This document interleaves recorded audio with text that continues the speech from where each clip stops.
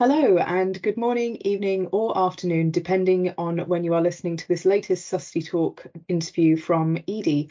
For those unfamiliar with Susty Talks, these are our series of interviews that we've been doing with sustainability leaders around the world to help keep us all a little bit more connected.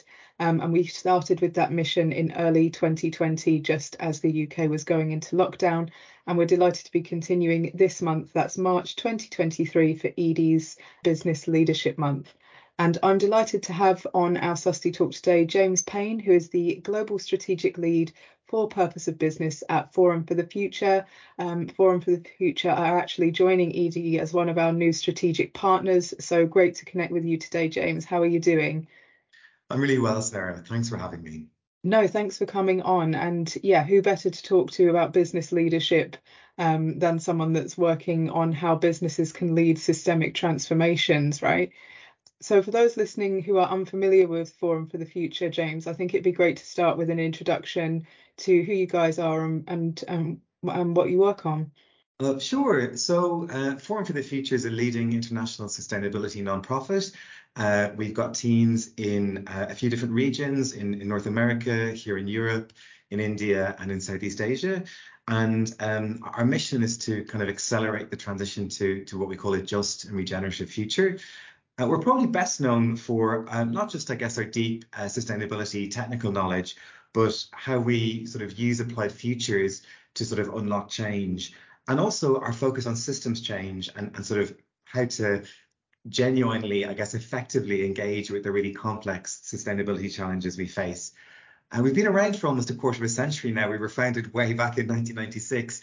And I guess as a nonprofit, we were sort of unusual in that we weren't an activist nonprofit. So we were sort of set up to work in partnership with business, government, and civil society. So we typically sort of partner with organizations and play a sort of a critical friend role. So bringing in that voice of civil society and bringing in our expertise. So, for example, we've been a key partner of Unilever's for over 20 years and really helped with both their sustainable living plan and the more recent sort of Unilever Compass. And we've just launched a new strategy at the start of this year, and it really focuses on enabling what we call deep and urgent transitions in three areas. So a transition in the purpose of business and society and the economy, a transition in the food system, and the transition in the renewable energy system. Got it. And how long have you been with Forum? What was your route into your role? Yeah, I've been here almost 4 years now, which is actually relatively short by foreign standards. A lot of people have been here for years and years. My background, I worked in sustainability consulting before joining Forum, and actually began my career in industry in marketing of all things. So I've been in the belly of the beast in terms of sort of big sort of international sort of matrixed businesses. But also sort of worked across lots of different sectors in my consulting career. But it's been incredible having the opportunity at Forum to really build out sort of my systems thinking skills, my applied futures skills, and really have the chance to work with some incredibly trailblazing organizations, the sorts of organizations that tend to work with us. I've done a lot of work around strategy. So I led our work, for example, on the Diageo 2030 sustainability strategy. We've done a lot of work as well around educating and sort of supporting executive teams. So recently led some work with a top 5 global retailer around that. And we do a lot of work with advisory boards too. So, for example, I helped to sort of set up advisory boards for Mondelez and the Irish Food Board. So sort of really, really varied. And I guess it's exciting, particularly with our new strategy at the kicking off at the start of this year to be really focusing in on the purpose of business transition and having the mandate to sort of really push that ahead. I wanted to ask really how you go about developing a strategy to transform these really entrenched global systems. From what I understand, even coming up with a corporate strategy to navigate this is amazing. And you say that you've been working on your systems thinking skills. Mine definitely could use some work. If there was a teacher, they probably say could do better. So where on earth do you start in developing a strategy to transform the world, essentially? Yeah, it's It's certainly no small task. Yeah, I guess it does. We believe that it has to start with systems thinking and system change. So being able to sort of grapple with sort of uncertainty and complexity and being comfortable with that is really important. So realizing that you don't have that there isn't like a really simple sort of silver bullet answer is probably the first like really important step that you need to take. So we typically begin with what we call a systemic diagnosis. So really using our systems thinking tool to get to a really deep understanding of the challenges and the interconnections, and really to sort of try to understand some of the structural root causes of challenges. So not just engaging with the kind of the symptoms or at a very like superficial level, but really understanding the kind of the history, the interrelations, the sort of underlying drivers that are sort of at the root or that are kind of underpinning the challenge. But then obviously that can be overwhelming. So what's important is to not just stop there, but to really think about the kind of key leverage points within the system where intervening will have the most impact, where you can kind of catalyze the most action by kind of intervening there. And within our work around the three transitions that I mentioned, we've identified what we call activation areas. So we're a relatively small nonprofit. There's sort of 80 of us in our four different teams across the world. And we really need to focus in as an organization on where we can make the most difference. The other thing that I think is really important is to have a very clear guiding star that you're working towards and a clear vision, a kind of a positive, inspiring vision that you're working towards. And particularly when you're dealing with really thorny sustainability challenges. So our vision at Forum is a sort of socially just and regenerative future, which is really thinking about sort of a fair, thriving, sort of livable future for everyone. And if that's the sort of, if you're clear about that's the sort of outcome that you're working towards, that would probably mean that you're sort of taking very different actions if that's what you're working towards than if you're just sort of trying to sort of sustain the status quo or sort of kind of keep things trundling along, sustaining kind of the systems as they are currently. And also, I guess that's where sort of futures thinking becomes really helpful, because if that's the vision and the future you're working towards, you can then kind of backcast from that and then work out sort of how differently you might need to do things in order to make that sort of positive, hopeful, desirable future possible. Got it. And you mentioned there that, yeah, getting past the overwhelm and the uncertainty and the complexity means essentially identifying your leverage points. And I wanted to ask, in your work with business, are there any leverage points that businesses commonly underestimate or overlook where they could have an influence? So I think the sorts of some of the leverage points, we're focusing on four key kind of leverage points or activation areas. And some of them I think will be very familiar to any listeners. So we've got a big focus. One activation area is around rethinking value chains. And I'm sure most people listening to this will be struggling with, social impact, scope 3 in their value chains, how on earth they influence sort of complex, often impenetrable value chains. But I think what we think is needed there is not just sort of a slightly better than before kind of approach to value chains, but really a fundamental transformation of how risk and value is shared across value chains, and a kind of a new models and new business models and market mechanisms for delivering that. So that's one big area which I think would be really familiar. Another area we think is key is reimagining consumption. So really thinking about how businesses engage with topics like the circular economy, how we can decouple finite resource use from enabling a good life for everyone on the planet. But we also think it's not just about business models, but and sort of things like sharing economy, dematerialization. It's also about cultural shifts and rethinking things like prioritizing well-being and what a good life looks like. And the third area is focusing in on sort of inspiring visionary leadership. And I think this is maybe the slightly overlooked area, because I think a lot of the time people are jumping into sort of supply chain action or circular economy solutions, or thinking about their human rights policies and due diligence. And I think if you haven't got the mindset in your organization, or particularly the mindset of your leaders, aligned behind the level of transformation that's needed, you won't get anywhere. And I think this is often the bit where, as a non-profit, as Forum, we can kind of play a unique role in terms of playing that critical friend role, telling sort of some of the uncomfortable truths that a sustainability director, it might not be good for their career to sort of be that blunt with their executive team or with their non-exec directors, but we can often play that role very skillfully. And I think, setting out a kind of a hopeful, positive vision, but also being clear about just how much transformation is needed and the sorts of mindsets that are required. And the final activation area that we're working on is, businesses can't do this on their own. And that's something we've really learned through our work with businesses. A few trailblazers aren't going to drive the sort of mainstreaming of this at the pace that's required.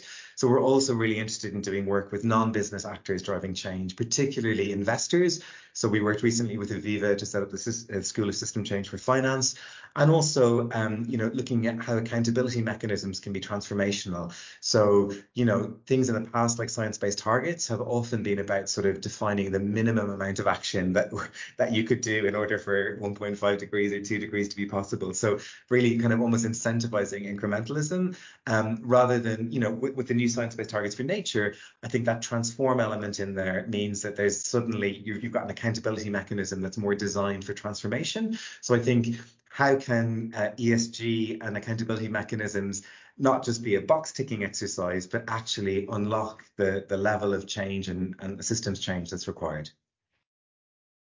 Got it. And as you say, it's important for non-business sectors to come on to push people to go further, to unlock that journey beyond incrementalism, but probably also to make sure that this is just and regenerative. We see so many good partnerships in local areas, so I'm presuming there's work on that as well to make sure that this isn't solely a business-led transformation, that everyone gets a say. Absolutely. In North America, we've been doing work around American climate futures, so engaging at a community level around and enabling civil society to have a stronger voice with business around the kind of future that they want. And a lot of work in our energy transition as well around, particularly in the Philippines and India, but also here in Europe, in the UK, we've been doing work in Yorkshire at a community level, looking at what a just transition would mean for a sort of communities in Yorkshire. That's a really important part of the picture. Got it. And I did want to take a step back to this visionary leadership that you mentioned, because I think that's a great term. Also, I feel like a couple of years ago, we kept hearing purpose of business, transform the purpose of business, have your North Star. But also there was some cynicism around this, to the extent of what extent are businesses saying they're purpose led? What extent are they actually planning to deliver the level of transformation needed and operate in a transformed society? So I wanted to get your views on whether you think there is or has been a risk that this has been a buzzword or a greenwashing opportunity in the past.